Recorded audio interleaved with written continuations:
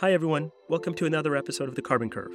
I'm your host, Naeem Merchant, and this is a podcast about the policies, technologies, and collective action needed to remove billions of tons of carbon dioxide from the atmosphere and fend off the worst effects of climate change.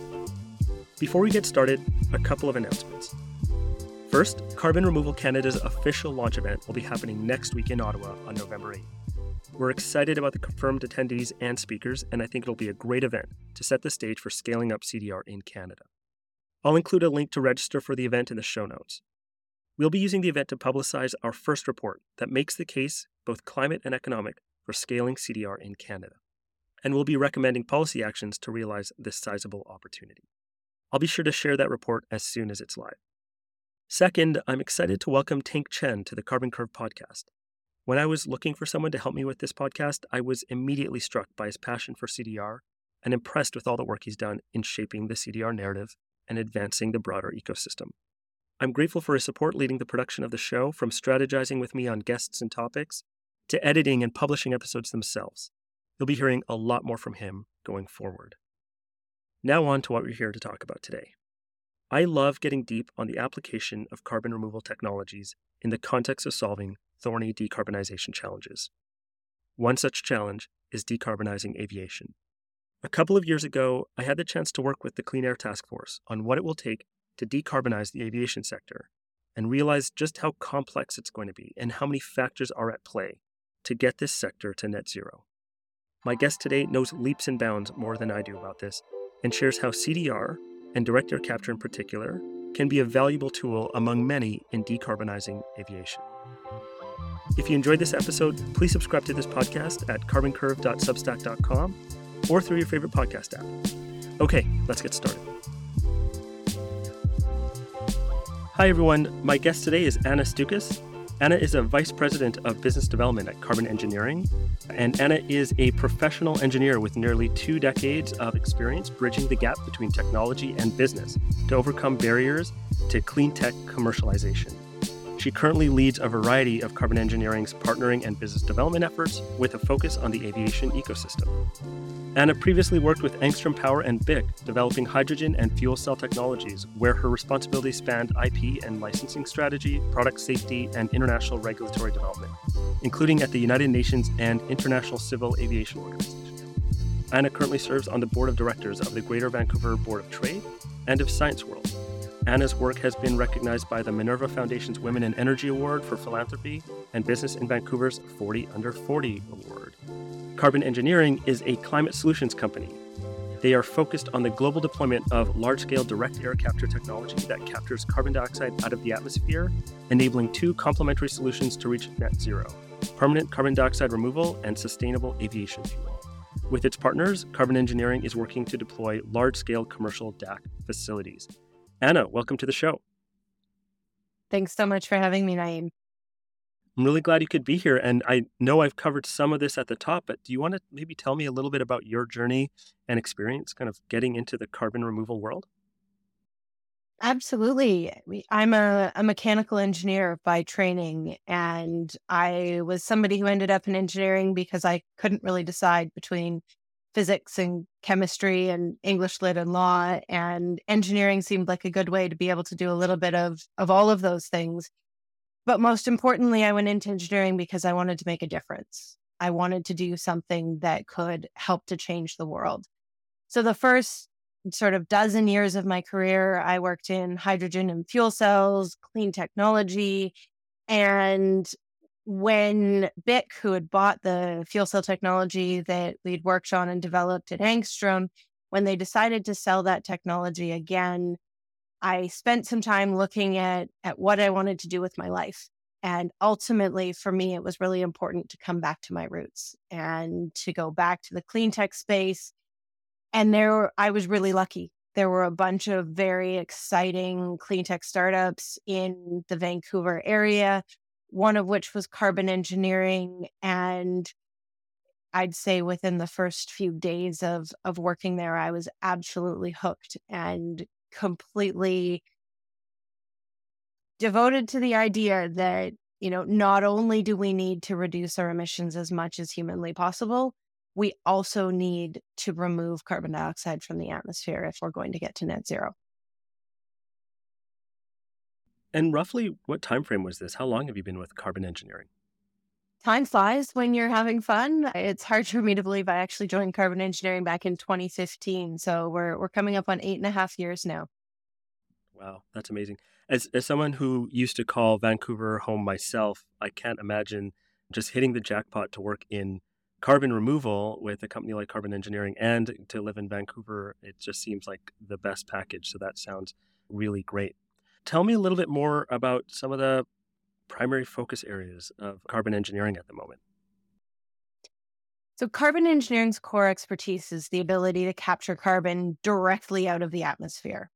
From there, we can either put it back underground where it came from, or we can do things like combine it with clean hydrogen and make low carbon products like sustainable aviation fuel. So, our expertise at our core is as a technology developer. Our number one focus is improving our technology, getting it ready for deployment at scale, and driving down the cost of our technology. We then work with our partners like 1.5 to deploy our technology at climate relevant scales around the world.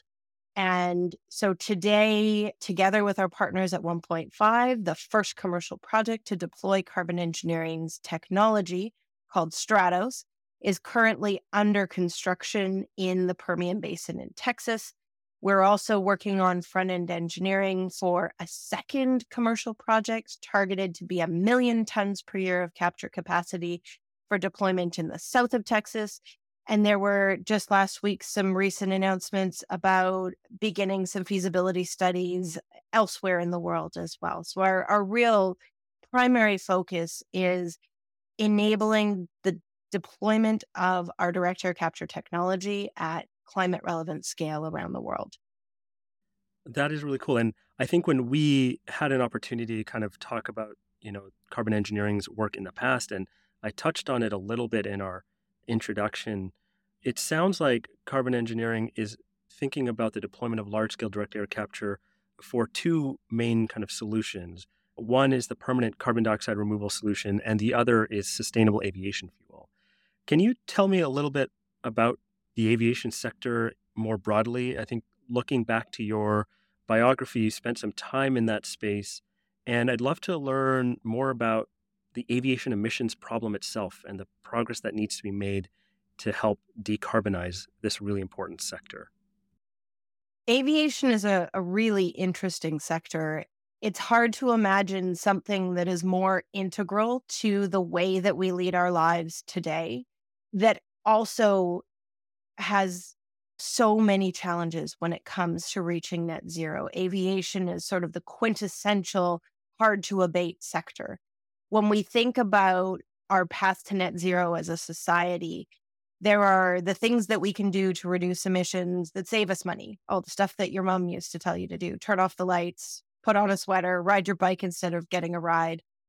There's the things that we can do for not a lot of cost, like implementing renewables and, working on reducing emissions from industry. And then when we get over to the right-hand side of the abatement curve, costs go up really quickly, and the number of solutions that we have available to us decrease. And aviation is a sector where there are very few alternatives to the energy density that's provided to us by liquid hydrocarbons. When you look at things like the International Air Transport Association's net zero roadmaps, they really clearly lay out how aviation needs to use every single tool in its toolbox to reach net zero, starting with things like better efficiency, more efficient flight operations, newer aircraft that are more flight fuel efficient. There's a huge piece of that that is a sustainable aviation fuel piece that allows us to start looking at decarbonizing the actual operations of aviation. And then there's a big chunk that's left over at the end, those residual emissions that even after we've done everything we possibly can, there are still somewhere in the range of hundreds of millions of tons of emissions that need to be counterbalanced. And if we look at things like the Oxford Principles for Net Zero Aligned Offsetting, it's really critical that those residual emissions are counterbalanced using durable carbon removal. that concept of that one remaining emission is counterbalanced by that -1 permanent carbon removal or durable carbon removal. It's a huge piece of that challenge and a way that DAC can be a really powerful tool for helping aviation to reach net zero. Making sure I kind of understand this correctly, decarbonizing aviation, the job isn't done after we've made the operations more efficient and made aircraft more efficient, and we've used sustainable aviation fuel, which I don't always love the term sustainable aviation fuel because it can mean so many things, and we can use it is kind of the terminology that we're using right Mhm. now. And I did have a chance to do a white paper with Clean Air Task Force on the aviation sector and how we can decarbonize this.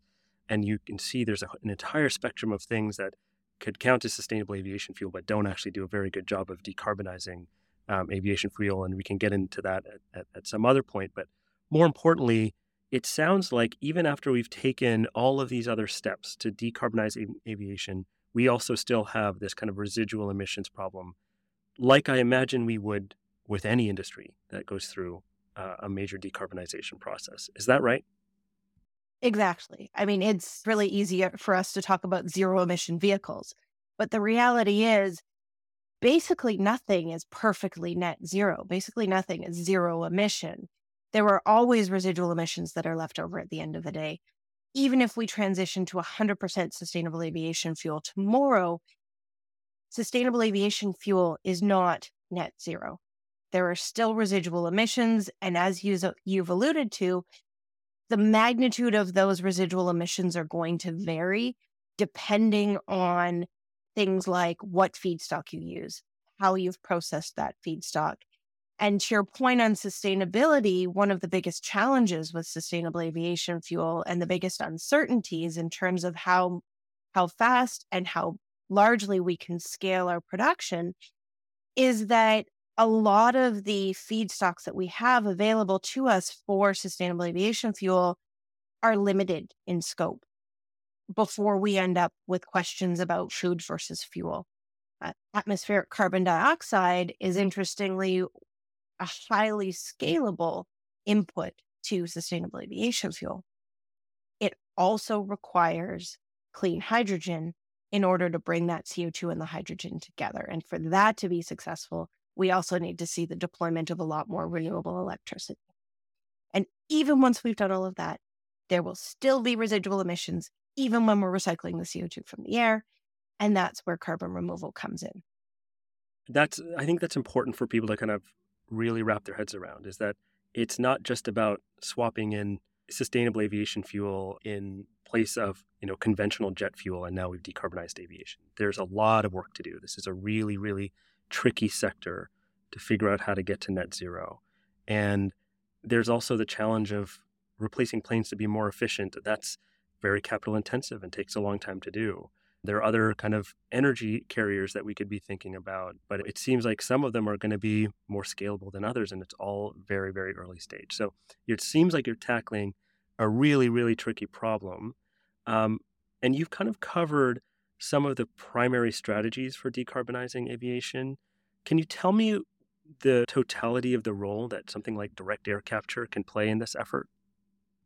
Direct air capture is really interesting because not only can we use direct air capture paired with durable storage, whether that's geologic sequestration or mineralization, for durable carbon removal, the piece that we need to counterbalance all those residual emissions. It's also the only type of removal that we can invest in today that helps us to grow our feedstock for sustainable aviation fuel for tomorrow. And if you look at the projections that have been done by experts ranging from the International Air Transport Association to the Mission Possible Partnership in their Making Net Zero Aviation Possible report, the estimates for how much direct air capture we're going to need by 2050 range from hundreds of millions of tons to north of a gigaton. And I think one of the other critical pieces that we're starting to see leading airlines like ANA, All Nippon Airways, and now EasyJet recognize is that we can't wait until 2049 to start investing in removals and expect to have billions of tons of removals available to us. That investment needs to start today if we're going to be able to scale the infrastructure to the level that we need available to us in 2050. Yeah, that makes a lot of sense. And I think that's why the work that's being done now across, frankly, all carbon removal methods is so important because we have to test these technologies at scale, de-risk these technologies, figure out what works, what doesn't. How do we get the community engagement piece right? How do we figure out the supply chain challenges that are going to exist? Like there's so many questions and so many potential challenges and roadblocks along the way to getting a technology like direct air capture to any kind of climate relevant scale that the need to start now is really important. And I think that's sometimes lost that this is not something that we can just, switch on in 2049, like you said. We have to start building it now. So, can you tell us more about the role that DAC will have to play in achieving aviation decarbonization? If I'm getting you correctly, it seems like there's a role for direct air capture to play in terms of the residual emissions of aviation, but also as a potential energy carrier or sustainable aviation fuel input as well. Can you say more about that? If we look at the way that DAC can help aviation, think about it as what DAC lets you do is it lets you decouple your point of emission from your point of collection. So instead of imagining up the ridiculous scenario of trying to capture the CO2 that's coming out the exhaust pipe of your airplane, which, by the way, the physics are terrible for because carbon dioxide is actually heavier than the jet fuel that's burning. So your airplane would get heavier as you went along and less aerodynamically efficient. It lets you do that collection in a centralized location where it makes sense, where you have the right rocks to put the carbon underground, and where you have plentiful renewable electricity that can be deployed so that you can power your direct air capture facility in a sustainable way. Because at the end of the day, it's not carbon removal unless from a cradle to grave perspective, you've actually taken a net ton of carbon out of the air. And that piece is really, really important. So when we think about how big of a role that DAC could play, you know, things like the IATA Net Zero Roadmaps forecast, we may need 500 million tons of carbon removals in 2050. We may need that much and then some as using that atmospheric carbon as a feedstock for sustainable aviation fuel. I think one of the clearest roadmaps that I've seen in terms of both the role of DAC and how it can evolve over time is if you look at All Nippon Airways midterm targets and their net zero plan, basically, they've said, well, in 2050, if we do all of the above, if we implement all of the tools in our toolbox, all of our efficiency improvements, all of our new aircraft, and our sustainable aviation fuel, they're forecasting that they need about 10% carbon removal in 2050 to counterbalance their residual emissions. They then work backwards and they said, well, if we need 10% carbon removal in 2050, then we probably need about 1% carbon removal in 2030 in order to get us started on building out the infrastructure. And I think that leadership and that clarity of thought is just incredible from an airline to say, we recognize that this is a supply chain that we need to build and that we need to invest in today. That's really important. I think, we've had some guidance out to corporates, whether that was the Science Based Targets Initiative or others, that maybe haven't always provided a ton of clarity on like how do you actually build up the supply chain if you are going to need some amount of residuals. And listen, what seems like it's going to be too expensive to decarbonize today, that might not be the case tomorrow or in 2050. But preparing for some degree of residual emissions in the aviation sector seems like a smart thing to do, and building up to that, not just kind of hoping that it's going to be there in 2050, is really important.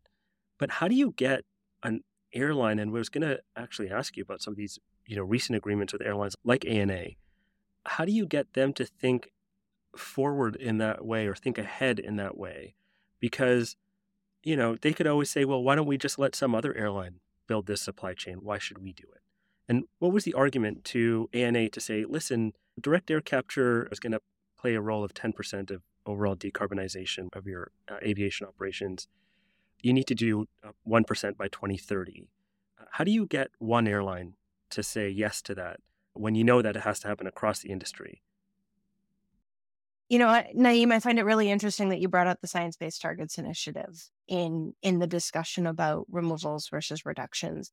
We hear a lot from customers that they don't want to invest in removals today because the way that they interpret the guidance from SBTI is that you have to do all of your emissions reductions first.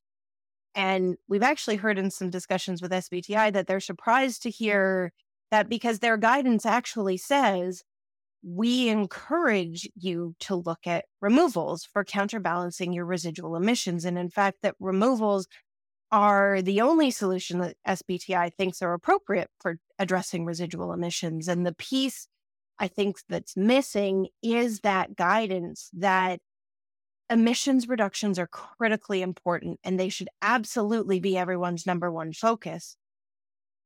But we don't have magic wands. We can't just snap our fingers in the day before we hit net zero and expect all of those removals to magically appear.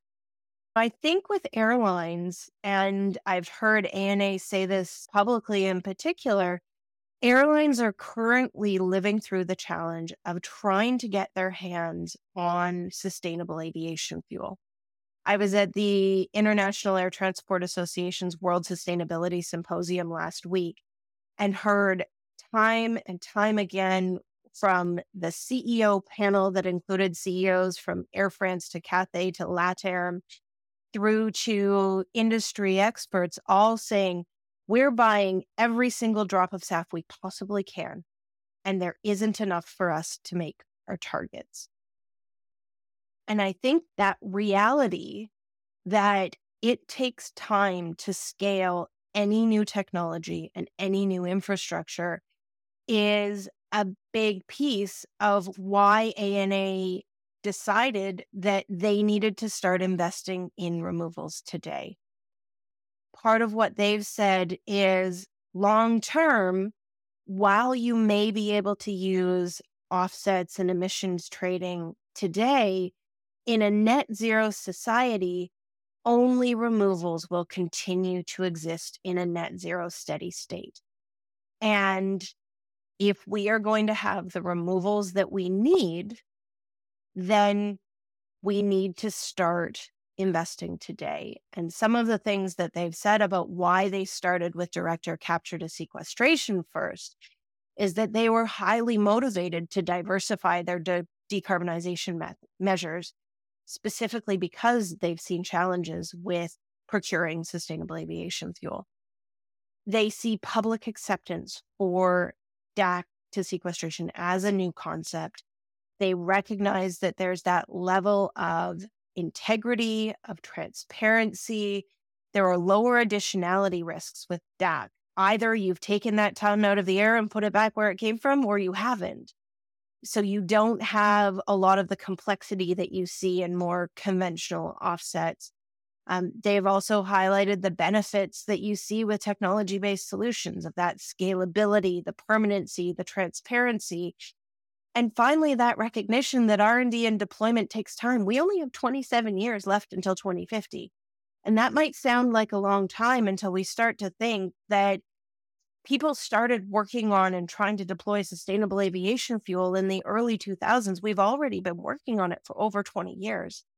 And today, leading airlines are hopeful that they might be able to hit 0.5% SAF this year.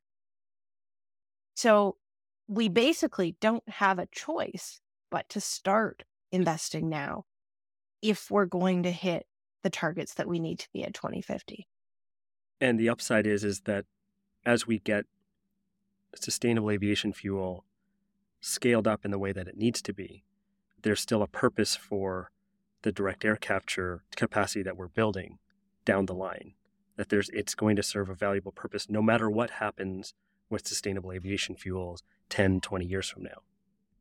Exactly. And they're it's almost like two sides of the same coin, or they're very complementary pairs. Growing out our infrastructure for capturing atmospheric carbon dioxide directly out of the air also helps to grow our feedstock for sustainable aviation fuel. And it makes that durable carbon removal infrastructure that we're going to need, as you said, not only to help aviation counterbalance their residual emissions, but to also help other hard to abate sectors and to tackle all of the rest of the residual emissions that we have, and ultimately to go back and clean up the 200 years of mess that we've already created up in the atmosphere. Absolutely. I actually see that latter point as the big picture for carbon removal, but maybe not as applicable as a use case for carbon removal today, but certainly something that's top of mind. It's interesting that you say that. I think in that net zero end state, direct air capture becomes like the air treatment equivalent of wastewater treatment. 200 years ago, it was the water that was killing us. Today, it's the carbon in the air that's causing climate change. We will have been truly successful at reaching net zero when DAC isn't this new, exciting, novel technology with a whole bunch of risk and a whole bunch of market potential, but when it actually blends into the background as that boring air treatment infrastructure that everybody takes for granted that all governments do. But there's a hugely long way for us to go between here and there. That's so true. I think as soon as all of this becomes less sexy, we know we've succeeded, basically. That's exactly right. So what else can you tell me about just the agreement with ANA and other airlines that have looked at direct air capture and made some pretty bold commitments behind it? Is there anything more that we need to know about that? The aviation sector's really taken a leadership role in leaning in and recognizing the importance of direct air capture in reaching net zero.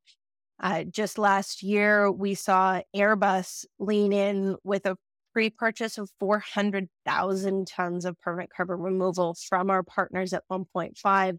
That remains one of the largest purchases of carbon removal in the world to date. Just a few months later at the Farnborough Air Show, they then announced that they were bringing 7 airlines and airline groups in to partner with them on carbon removal. And just yesterday, we actually saw them announce that EasyJet has become the first airline to reach a definitive agreement with Airbus on participating in Airbus's carbon capture solution that's provided by the carbon removal that our partners at 1.5 are developing using carbon engineering's technology. Together with that, we saw All Nippon Airways lean in this summer and become the first airline to purchase carbon removal from our partners at 1.5. They purchased 30,000 tons over 3 years, so 10,000 tons per year.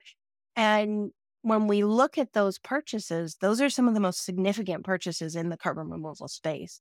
They're instrumental not only for helping aviation start on that path to net zero and tackling their residual emissions, they're also critical to the scaling of the DAC industry as a whole.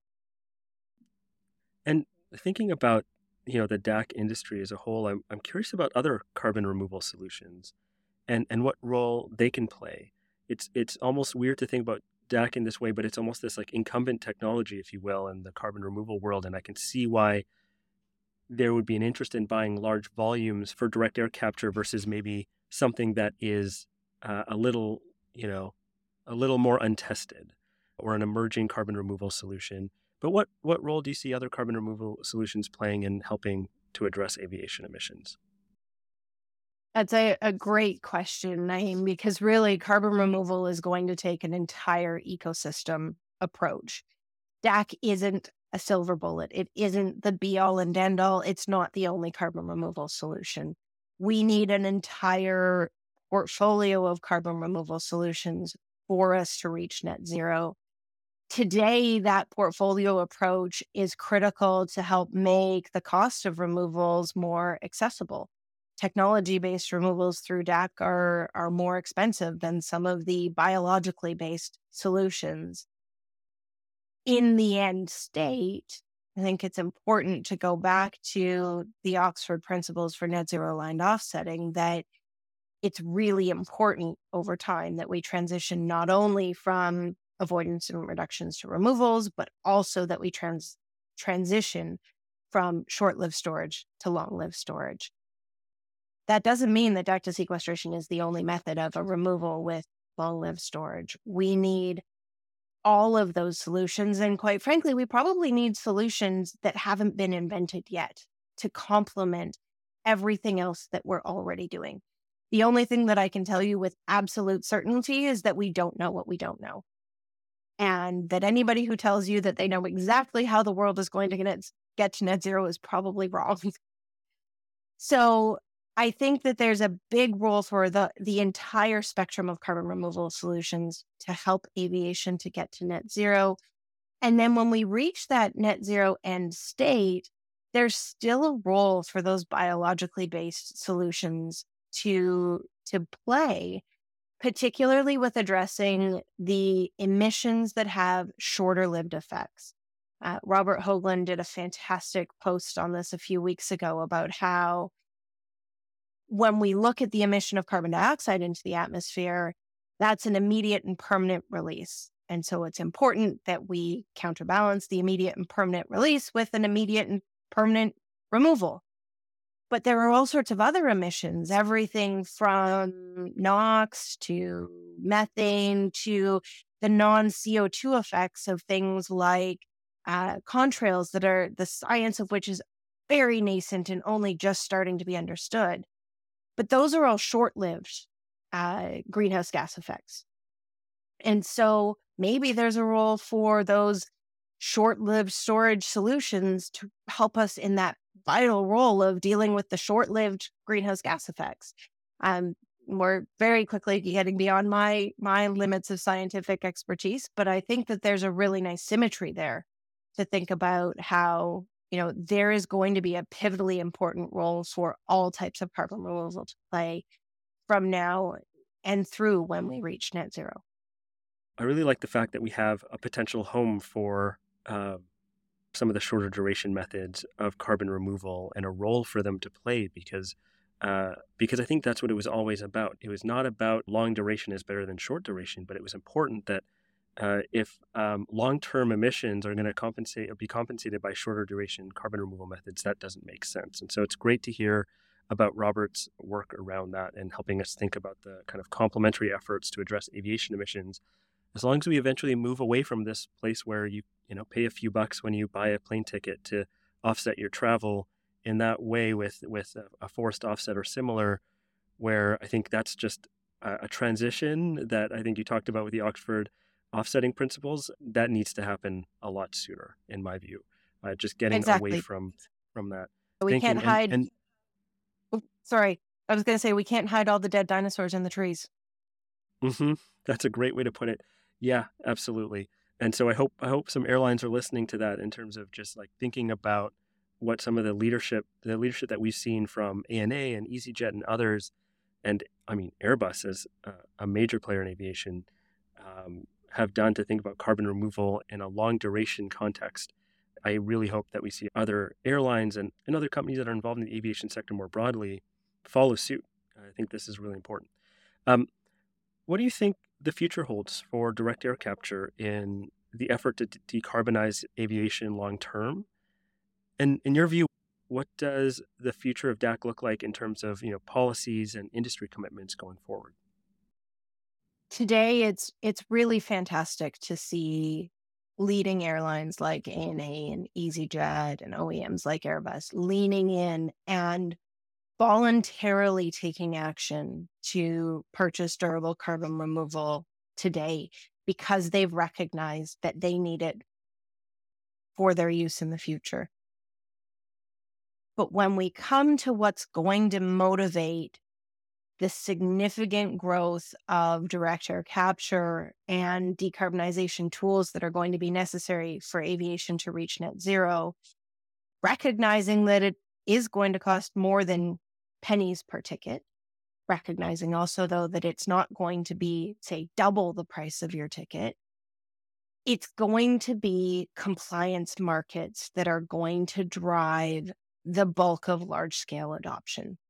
And I think that's true for any industry, aviation in particular.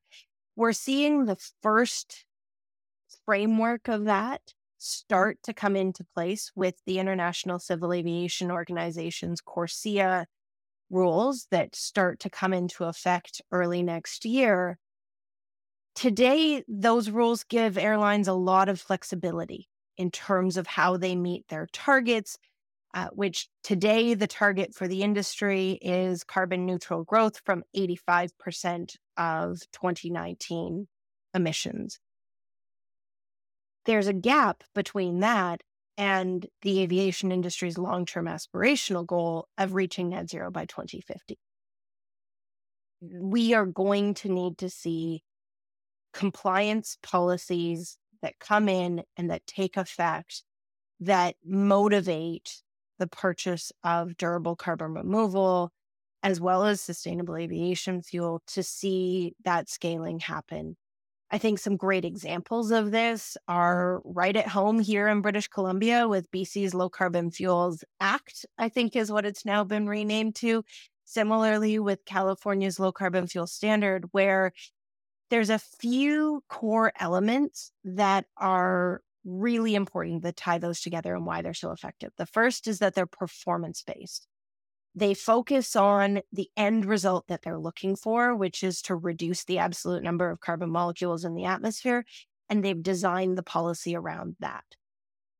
Both California and British Columbia have now added direct air capture to sequestration in as the only form of carbon removal that's seen as equivalent to reducing your emissions through low carbon fuel use. And California allows the aviation industry to opt in to earn credits.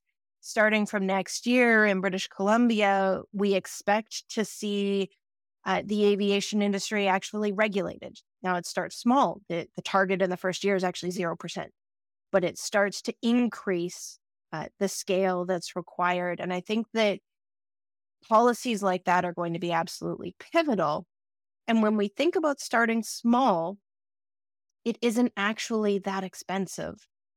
It allows us to get our feet wet, to start meaningfully investing in carbon removal and low carbon fuels without generating sticker shock when it comes to the customers.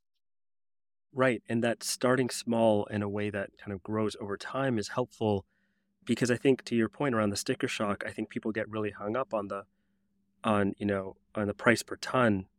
And what these sorts of mechanisms do, whether it is built into a compliance program or if it's another policy around, let's say, carbon removal procurement, that we start small and it grows over time, that the absolute cost is a lot more manageable and it's kind of the focus of our work and it lets us make progress without getting hung up on, well, here's how much it costs per ton, which is the point of what all the work that we're doing, and I know you're all doing at Carbon Engineering, is how do we bring that price per ton down in a meaningful way, and how can we do that with, policies and compliance markets and other mechanisms that can just get us started at small scales, and that grows over time, that compounds over time, and that's how we get to that future end state, like you said, of reducing the number of CO2 molecules in the atmosphere as much as possible.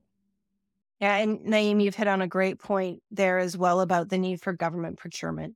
It's not just seeing leading companies start to play a role, and we're so lucky here in Canada to have leading companies like Shopify and BMO taking a leadership role and recognizing the role that removals have to play. It's also the government piece. And, super exciting to see the US DOE putting out their call for removals procurement. And it can start small. It's also really important to define that standard for what good looks like. It's sort of that product acceptance piece that says, this is really important.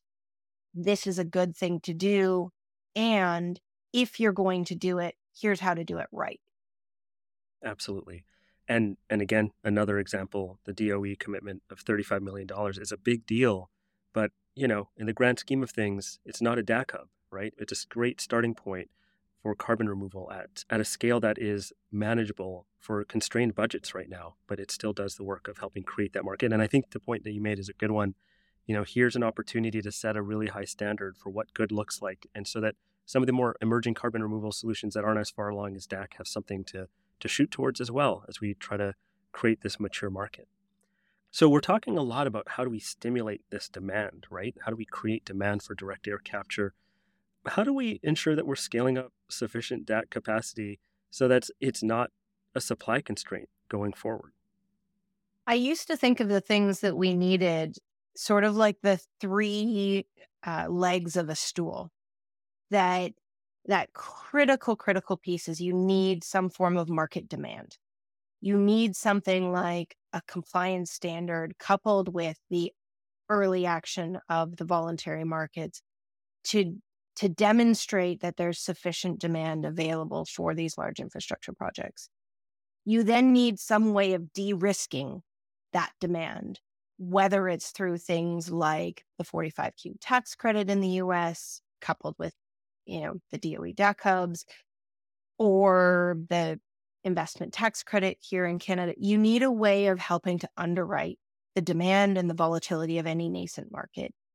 And then you need capital that's willing to invest in first-of-a-kind projects.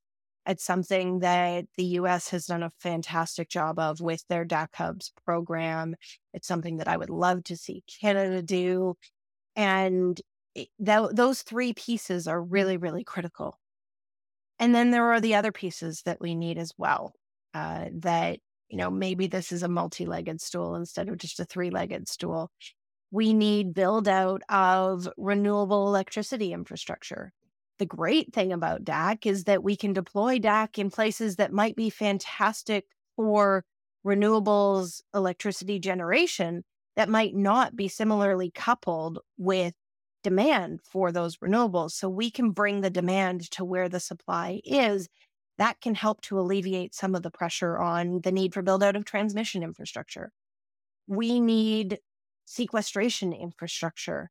One of the reasons why we partnered with the team at Oxy 1.5 when we were first looking at how we commercialize our technology at climate relevant scale is that our expertise is in how you pull the carbon out of the air and concentrate it.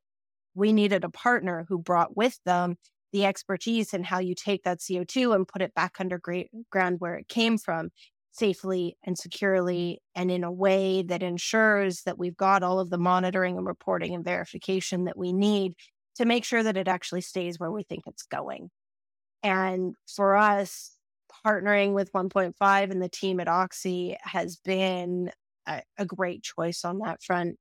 They've been putting CO2 underground for longer than I've been alive. Today, they put 20 million tons of CO2 underneath the ground every single year, and they make sure they stay there.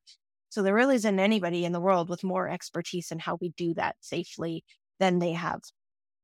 And that allows us to then come together and say, what are the other pieces that we need? We need methodologies that, again, set that minimum bar for quality, that ensure that this is going to be done safely, and that even when the technology that we don't know what we don't know gets invented in however many years from now, that there's a performance-based standard that says this is what good looks like. Good looks like cradle to grave life cycle analysis that takes into account all of your emissions from start to finish and ensures that when you say you're selling a net ton of carbon removal, that you're actually selling a net ton of carbon removal. It includes monitoring and reporting and verification plans. And these are things that, we don't have to invent from scratch. There are existing frameworks in place, whether it's the federal EPA regulations in the US that already tell us how we can do this, or things we can borrow from other industries. My prior life in hydrogen and fuel cells, I spent a lot of time working on safety standards.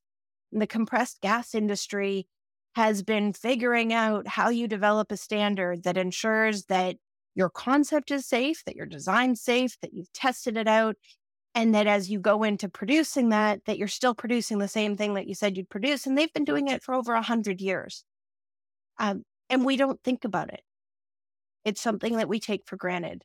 So I think it's really important as we develop the infrastructure that we need to scale the carbon removal industry, that we take the time to stop and look at precedents that exist in other places that we can borrow from and that we can use. We don't have to start everything from a blank page. That's really important, especially as we think about the need to move quickly on a lot of these pieces. Is where do we not reinvent the wheel and pull and adapt from things that have been done elsewhere or in different industries where there are some commonalities. You touched on your partnership with Oxy briefly. I wanted to make sure that we didn't miss this point entirely. And I know there's still a lot getting figured out and there's limits to kind of what you can really talk about, but I'm just curious to know how the recent Oxy transaction impacts your plans relating to, some of the things we talked about today in relation to the aviation sector. Yeah, it's a great question. And as I said, Oxy has been a vital partner of Carbon Engineering's for several years in helping us to commercialize our technology. This is really an important step for our company. It builds on how CE and Oxy have worked closely together for the past 5 years to address the CO2 problem. As a Canadian, it's really great to see that Carbon Engineering and our team of R&D innovators and the IP that we've developed so far is all going to remain at our innovation center in Squamish, British Columbia, Canada. Our BD teams are going to continue to remain in place and benefit from a greater platform to engage customers and partners around the world. At the core of this, and I think what gives it that potential to be really successful is that deeper relationship and a commitment to invest in the continued development of our technology in Canada. It's something that's really important to me personally. It's something that's important to our company and something that we've seen demonstrated by our partners.